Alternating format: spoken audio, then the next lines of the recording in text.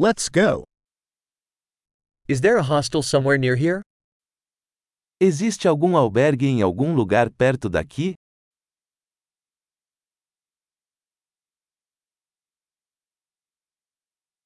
We need somewhere to stay for one night. Precisamos de um lugar para ficar por uma noite.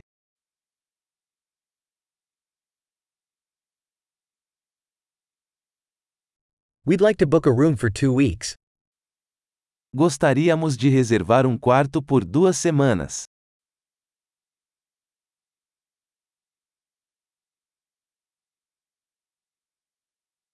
How do we get to our room? Como chegamos ao nosso quarto?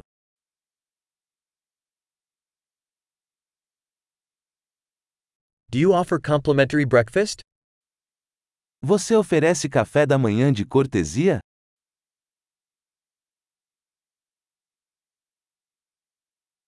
Is there a swimming pool here? Há uma piscina aqui? Do you offer room service? Você oferece serviço de quarto?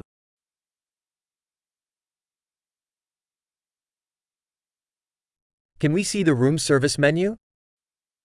Podemos ver o menu do serviço de quarto?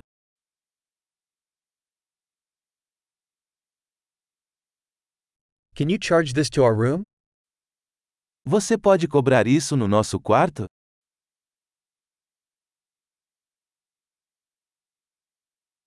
I forgot my toothbrush. Do you have one available? Esqueci minha escova de dente. Você tem um disponível?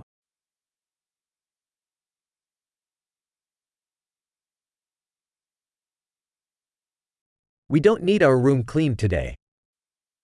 Não precisamos do nosso quarto limpo hoje.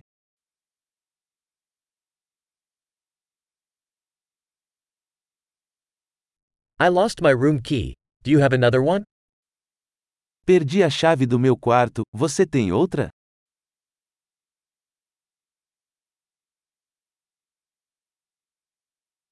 What is the checkout time in the morning? Qual é o horário de check-out pela manhã?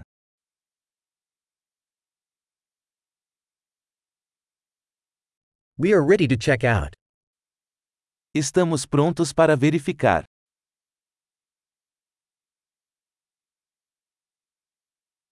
Is there a shuttle from here to the airport? Existe um serviço de transporte daqui para o aeroporto?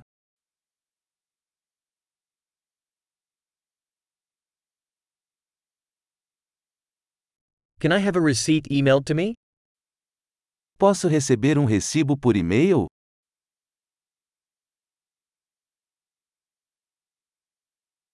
We enjoyed our visit. We'll leave you a good review. Nós apreciamos a nossa visita. Deixaremos uma boa avaliação.